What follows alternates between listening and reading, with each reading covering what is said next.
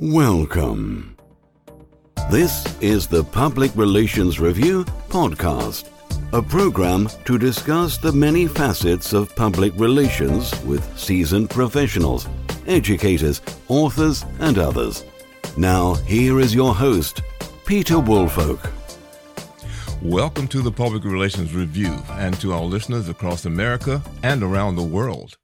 Our first topic today is the question of the value of the APR accreditation in public relations.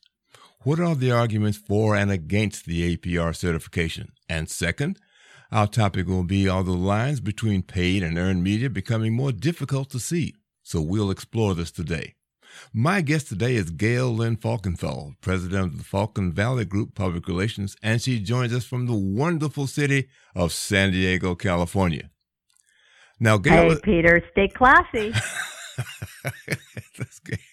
Now, Gail has spent 15 years as an award-winning broadcast editor and producer with KGO Radio, KPBS Radio, KFMB Television before transitioning into her public relations career. Gail is noted for her expertise in crisis communications, media relations, media training, and strategic planning. She is a board member and past president of the San Diego Press Club, where, by the way, she was honored with an award for career excellence in public relations, one of the very few individuals to have that achievement. She is also a board member of the San Diego chapter of the Public Relations Society of America and belongs to many other notable organizations. So, Gail, welcome to the program.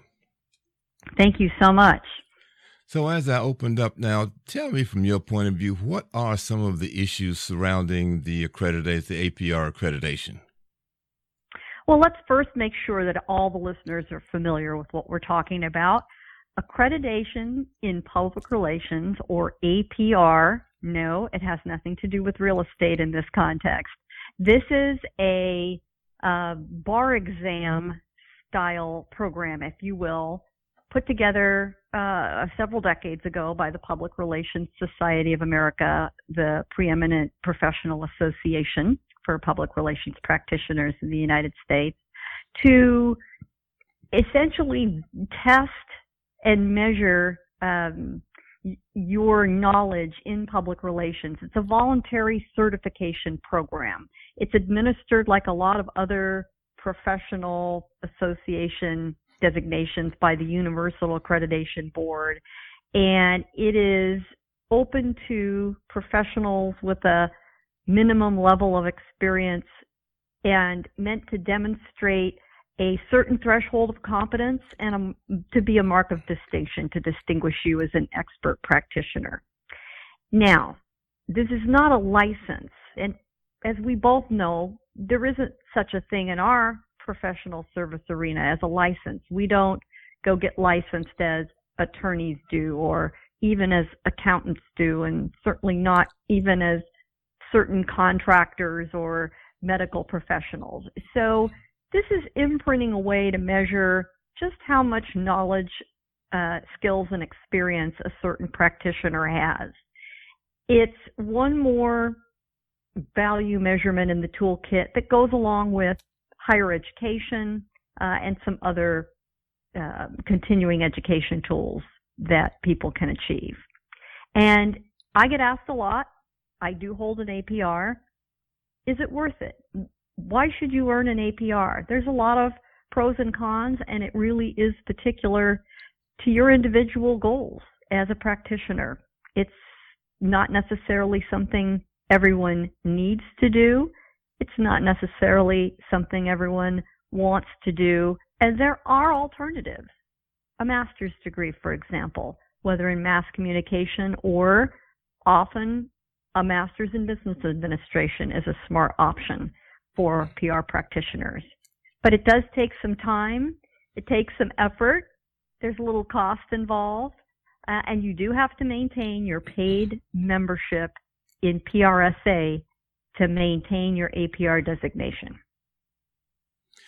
Well, as I was listening to you, I was just thinking back, a number of people that I know and have achieved various levels of accomplishment in public relations, let's say maybe newspaper writers, reporters, TV anchors, those sort of people, because they are seen to know that the particular area may not have, let's say they leave being a television reporter and become a PR person. Most people recognize them for that. So that might not be a hurdle for them. Let's say if they decided to, want to join a large PR firm or become a private practitioner. This is a designation that really is not an educational tool like a higher education degree would be. You're not earning knowledge. The APR is truly very much like a bar exam that tests the knowledge and the experience you already have. Mm-hmm. I often tell people who are feeling a little intimidated or find the studying daunting that it isn't so much about studying for this exam. It's more about organizing your thoughts and experiences around what you have already learned through a lot of hard hands-on trials. You need to have a minimum of 5 years experience. In my opinion, you're really much better off waiting until you have 10 or 15. And it helps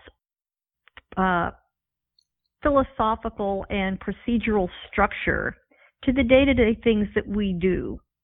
In my case, the reason I decided to earn my APR was really to put those procedural underpinnings around my career, to make sure that I stepped back and understood the processes that guide us in this profession. Mm-hmm. You know, it's real easy for us to get bogged down in the little tactics we do every single day. This gives you an opportunity to go back and really put a structure and planning and thought process around what we do. And the exam is based in large part on the traditional 4-step public relations planning process, the one that we often refer to by the acronym RPIE, R-P-I-E, Research, Planning, Implementation, and Evaluation. Mm-hmm. And it tests all the factors that go into putting together, from start to finish and evaluation, a full public relations communications plan. Well, as you said, I was just sort of thinking, because situations vary, and I think you mentioned the fact that perhaps minimum 5 years before you can take it, and perhaps more, and I certainly agree with that, because I certainly learned a lot. I basically started out indirectly by being in radio, a DJ, and that was not satisfying, so I went into talk radio, and that was altogether different in terms of the planning and being able to prepare for guests, so forth and so on, ask questions, blah, blah, blah. Next thing I know, I'm the media relations manager for at the national headquarters of the National Education Association. From there, I went on to be press secretary for the chairman of the House Education and Labor Committee. Along the way, I also picked up some TV production experience and grew from there and wound up also then working for the President of the United States. So I can certainly see that experience is critical. You know, it's one thing to pass all your exams in college as compared to actually being in the trenches and actually doing the work. Absolutely right. And your path is so common, from broadcaster or journalist to essentially that first rung on the ladder, the public information officer or the media relations individual for a company. And media relations, especially 10, 20 years ago, could be a major part of a public relations professional's job. Mm-hmm. I know when I opened my own firm 15 years ago, that was probably 80% of what I did for my clients. That's changed considerably in a lot of cases, and something that we'll talk about a little bit later in this podcast. Media relations is becoming a smaller and smaller slice of the pie. Mm-hmm. And once you get good at that skill, which is a central skill for a lot of jobs, what you're then asked to do is to be a little more thoughtful, a little more deliberate, and a little more strategic about message dissemination, creation. What is the call to action who are the target audiences? Mm-hmm. And how do you aim at them, speak and communicate to them, and get them to do what you want them to do? Because we always want them to do something. And that is where the overlay of the planning process starts to come into play and is something that we more thoughtfully deploy. And once you've started putting all of that together, this is what accreditation is measuring: a more thoughtful, strategic planning process that yields specific results measured and evaluated. Now, what does it get you? You know, what do you get other than somebody says, hey, you get to put those 3 little APR letters after your name? Do you get a swell handshake or trophy to someone write you a check? Well, you'll often read statistics that practitioners who have the APR earn more than non-accredited peers. Well, I'm not sure that that's causation. I wonder if that might not really be correlation, because you do need to be a bit of a senior experienced pro to take the exam. Mm-hmm. And of course, someone at a senior level is going to make more money. I think there is a much more important reason to get your APR. It's not the ability to be promoted. It's not the ability to make more money. It's the confidence you gain passing that exam, understanding that someone used measurement tools in the form of the exam and the other processes that go with it, the review board and so forth. It tells you, yes, I know what I'm doing. Mm-hmm. I'm following well-established practices in my profession.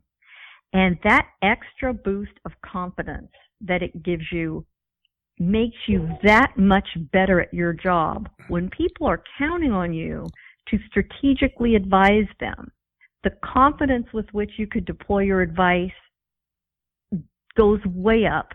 And that, to me, is the real difference that you gain with something like an accreditation.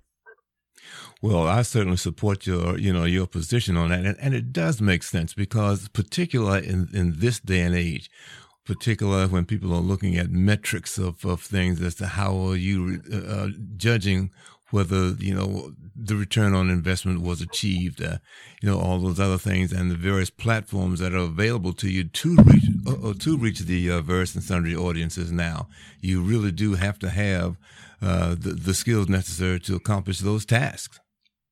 Peter, you are so right. And I will admit on this podcast, our marketing colleagues do a far better job traditionally than we do.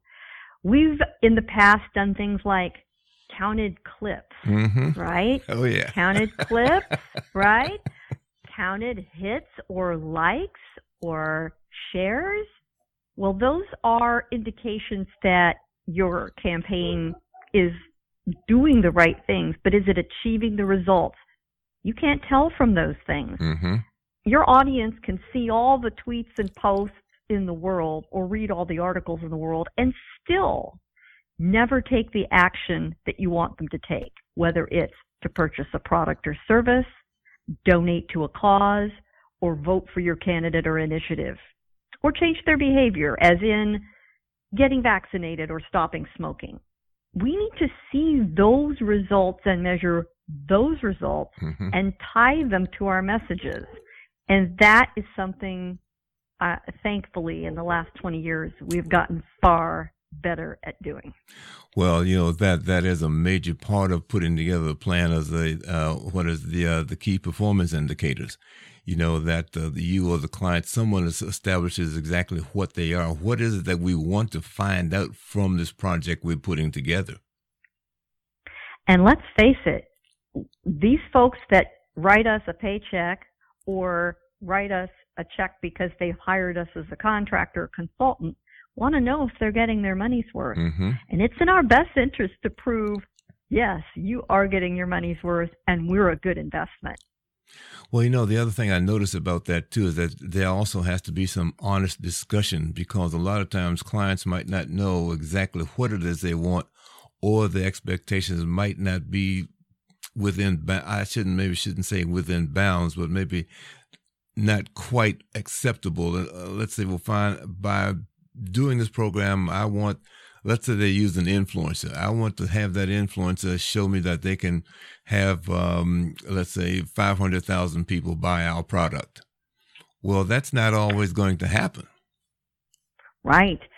Every one of us is bound by time, by budget and resources, and we need to figure out, what does success mean? Mm-hmm. Is success a 10% increase in sales, a 50% increase in sales? Well, of course you'd like 50% increase in sales, but if you don't have the budget to spend to get there, you have to start at a more realistic level. And frequently, people like us are in the business of educating our clients or our employers. Is to here's a realistic effort. Now let's do some very careful thinking, laser-like focus, and really pinpoint the audience that you want to reach more likely to take action. The two words that are the kiss of death in our profession is general public. 3 of them. The general public. Who's your audience? The general public. Really? Well, let me think about that with you for a minute. Is the general public my 13-year-old nephew and my 85-year-old mother? I don't think so. That's right. So let's narrow that down. Is the general public for your local restaurant people that live 3,000 miles away? Well, maybe it is if you're a significant tourist destination, but probably not. It's probably going to be people in a half-hour driving radius.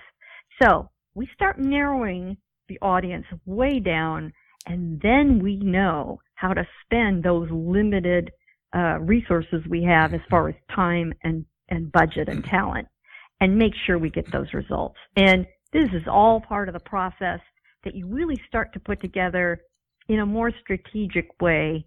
And people in business, especially, expect that of their employees, and they're beginning to expect it of us.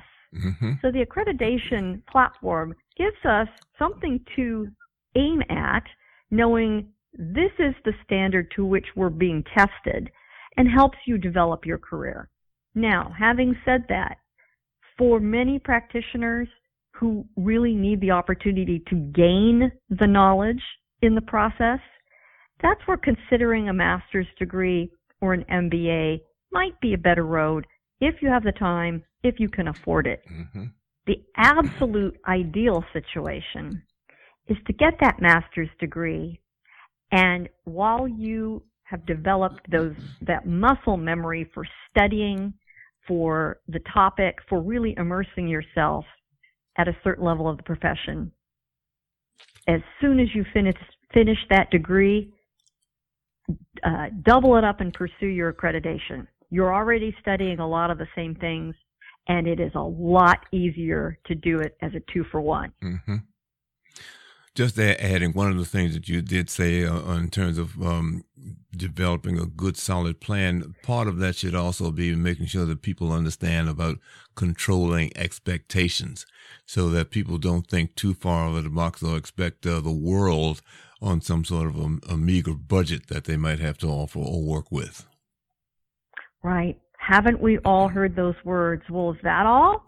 Is that all we did? Is that all we got? Mm-hmm. Let's have that conversation. The more open communication and realistic look to make sure that the client and the employer understand that we want to get the best possible result out of whatever they've got to work with. Now, it is possible to just simply have too little to work with. Mm-hmm.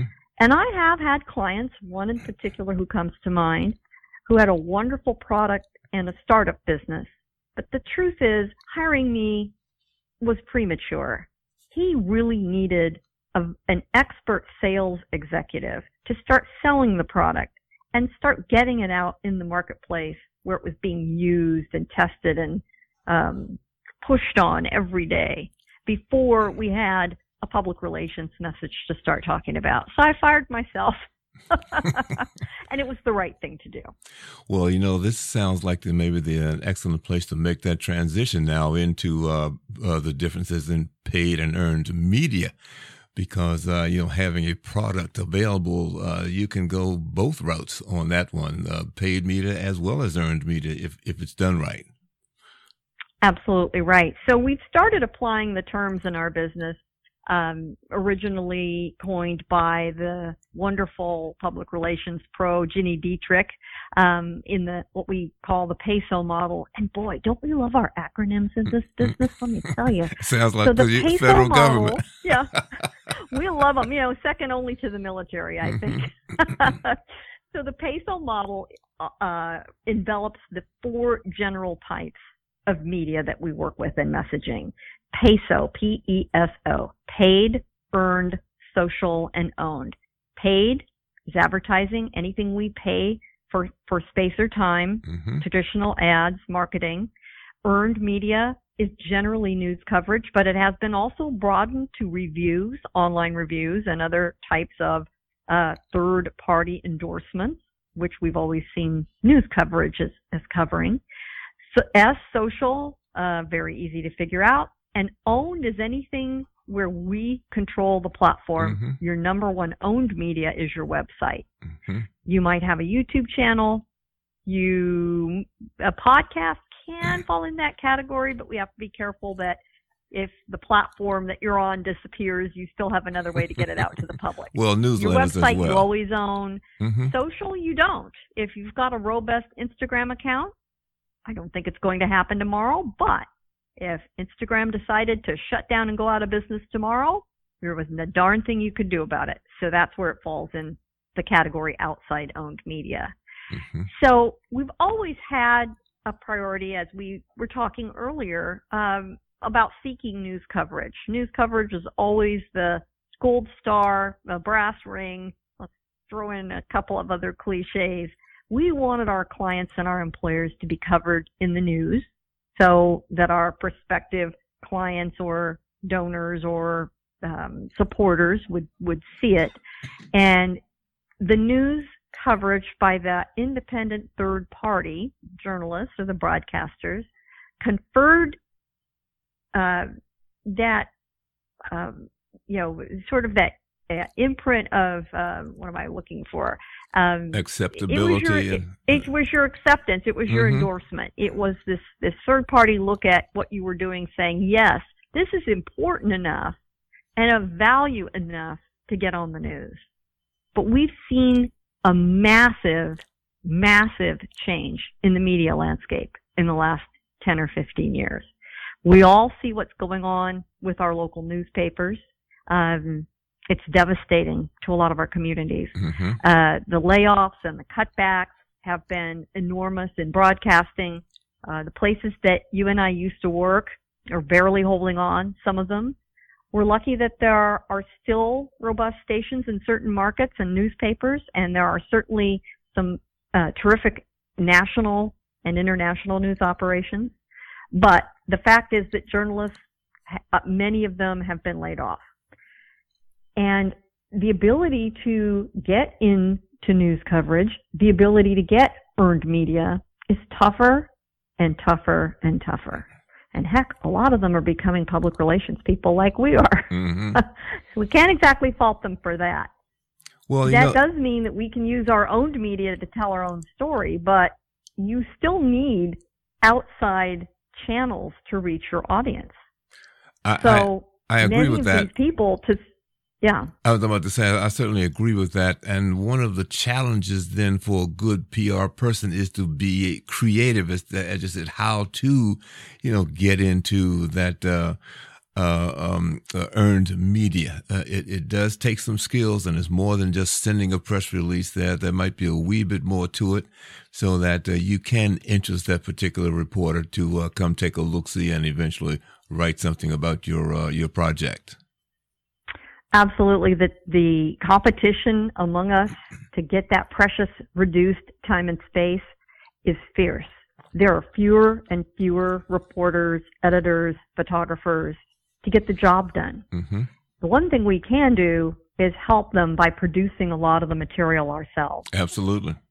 In the day when I worked as a television producer and editor, there was no way we would have accepted outside video from any organization other than video we could not otherwise shoot ourselves. And that fell into two very narrow categories.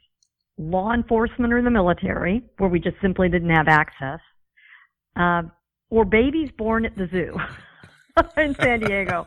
We'd take the cute babies footage every time, and we'd take the Coast Guard rescue off the coast or a law enforcement action of some kind. But a biotechnology company, no. Product or service provider, a meeting, a conference, no, not a chance. Now they will. Now they absolutely will. And that can be the difference in getting your news coverage or not, because you have done the shooting for them. But there does come to a point where your media availability is just not there for you. It's just not there. And the stations and the print and the online folks know that too. And they've figured out ways that they could give you some access, but what it means is they bring on personnel that cost them money, and they're going to turn around and offer their services to you to get on, but you're going to pay for it. Mm-hmm. Now, a lot of us remember the old advertorials that would be in newspapers and magazines. They might not cover your news, your organization, your company, but they'd say, well, now if you're willing to pay for advertising space, we can make it look like it's a news article. Mm-hmm. But their ethical obligations required them to clearly label that it was paid for. So it would say paid advertisement, often fairly boldly around the edges, or advertorial, or sponsored by. There would be some clear indication. Mm-hmm. But it was still somewhat rare. In my area, you'd see real estate developments, housing developments, things like that would pay for advertorial space frequently, or restaurants, something like that. Car dealers would pay for what looked like independent car reviews, and they weren't. They were advertising. Today, for their mere survival, media are starting to, I would call it, lower their standards, but they're far more accepting of blurring the lines between the traditional news coverage, which we know today as earned media, and letting people contribute pre-produced content that they're paying to place alongside the earned media. First of all, it supplements their programming, it supplements their print content. And often it's of extremely good quality. Mm-hmm. And much of it is produced by people like you and like me, who used to do exactly the same thing on the journalism side of the aisle.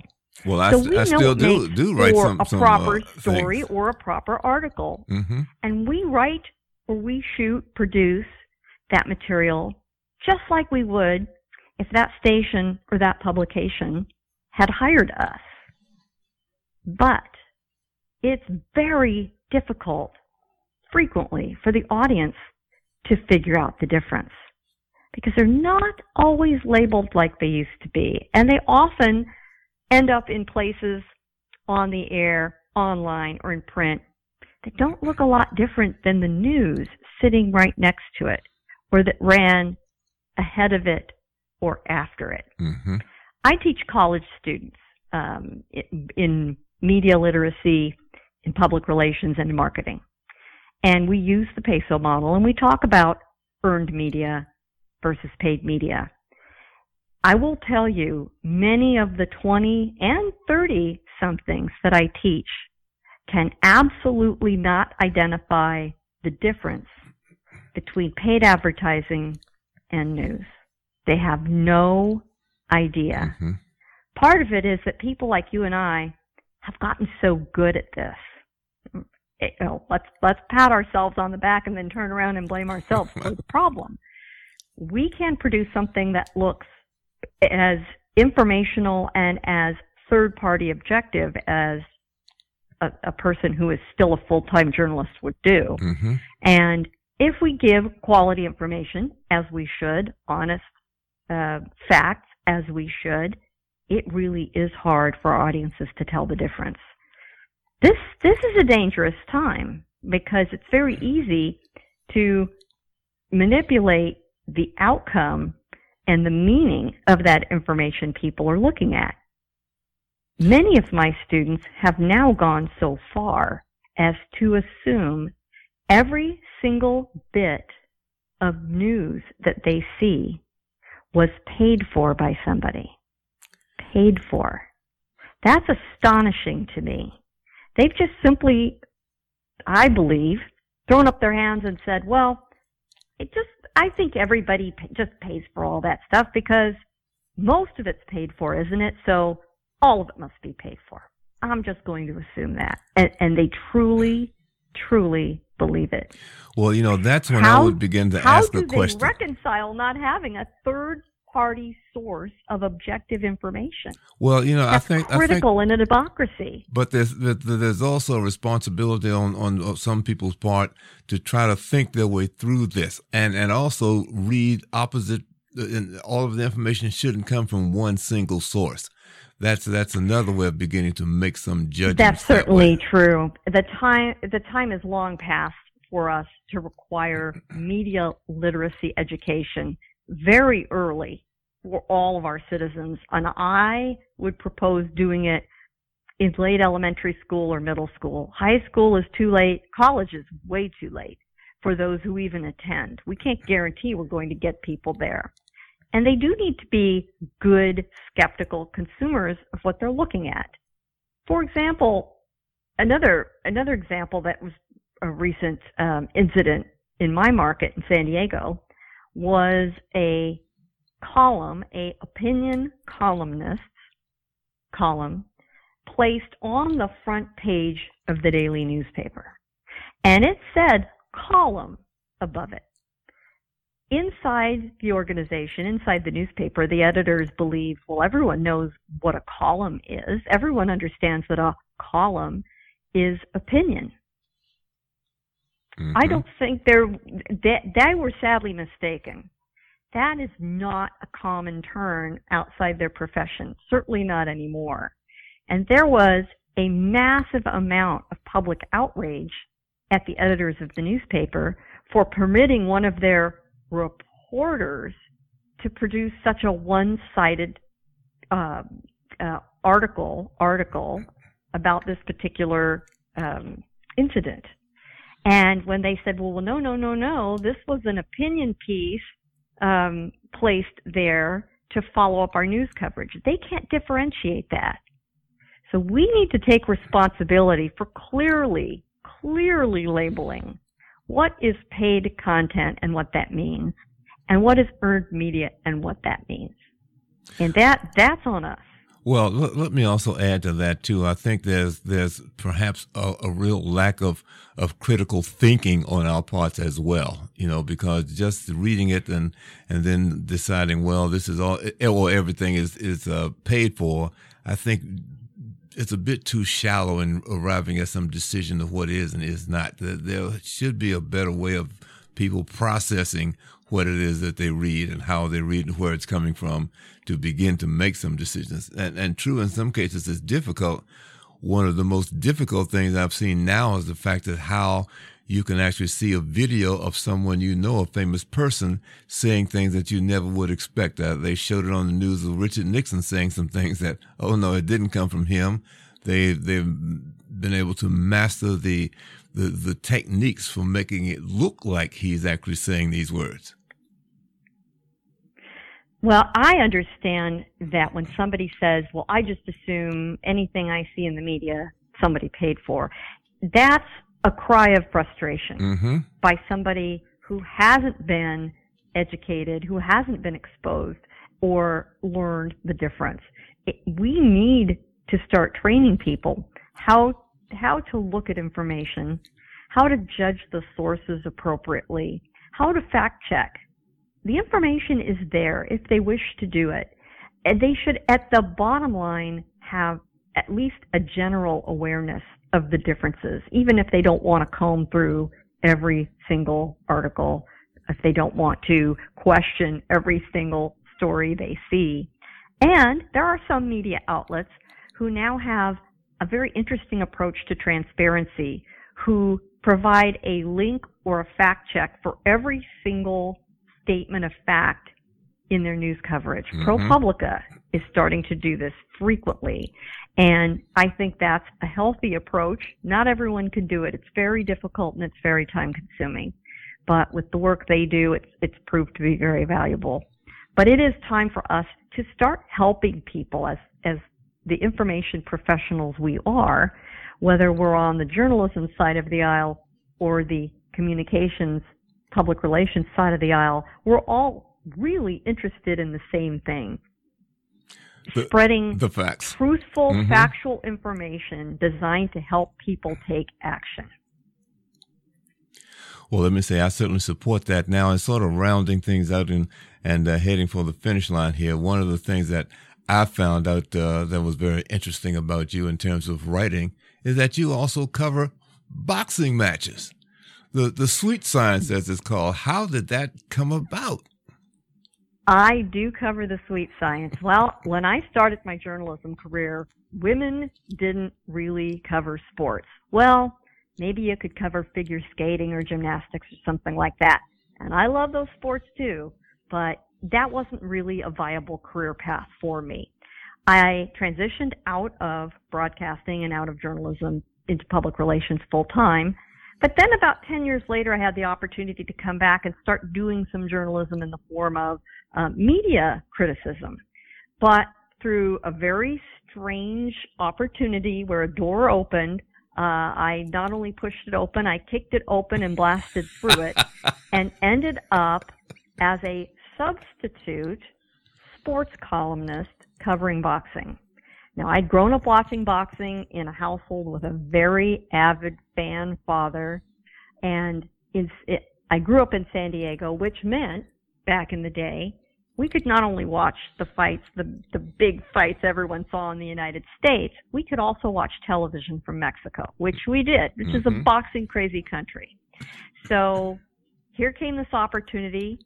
I knew what I was talking about. I was fully qualified. I raised my hand and said, you know, you need a fill-in. How much worse can you do than nobody?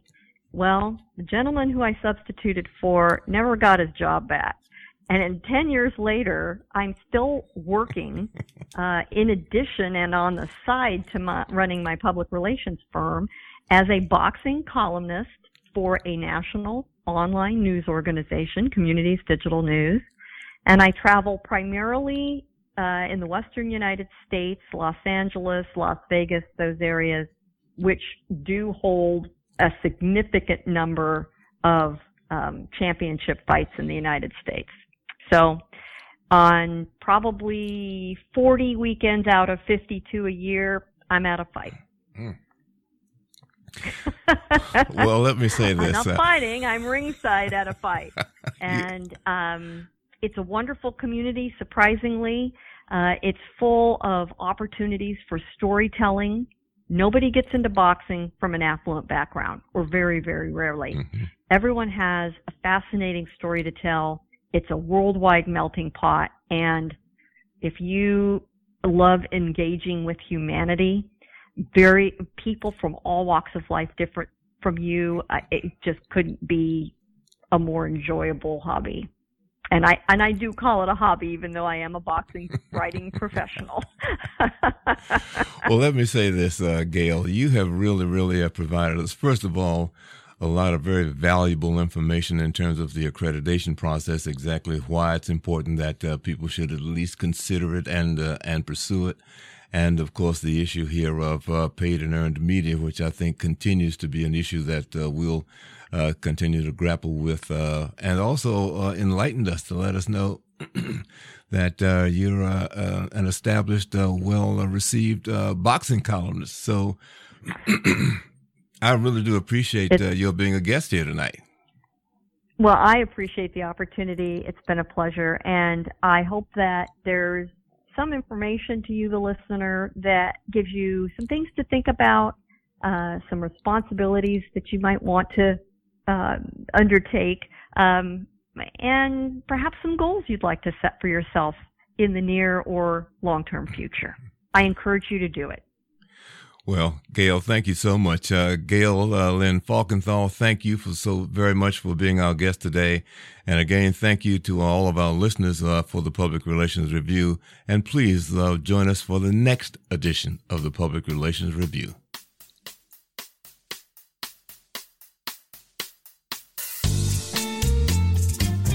This podcast is produced by Communication Strategies, an award-winning public relations and public affairs firm headquartered in Nashville, Tennessee. Thank you for joining us.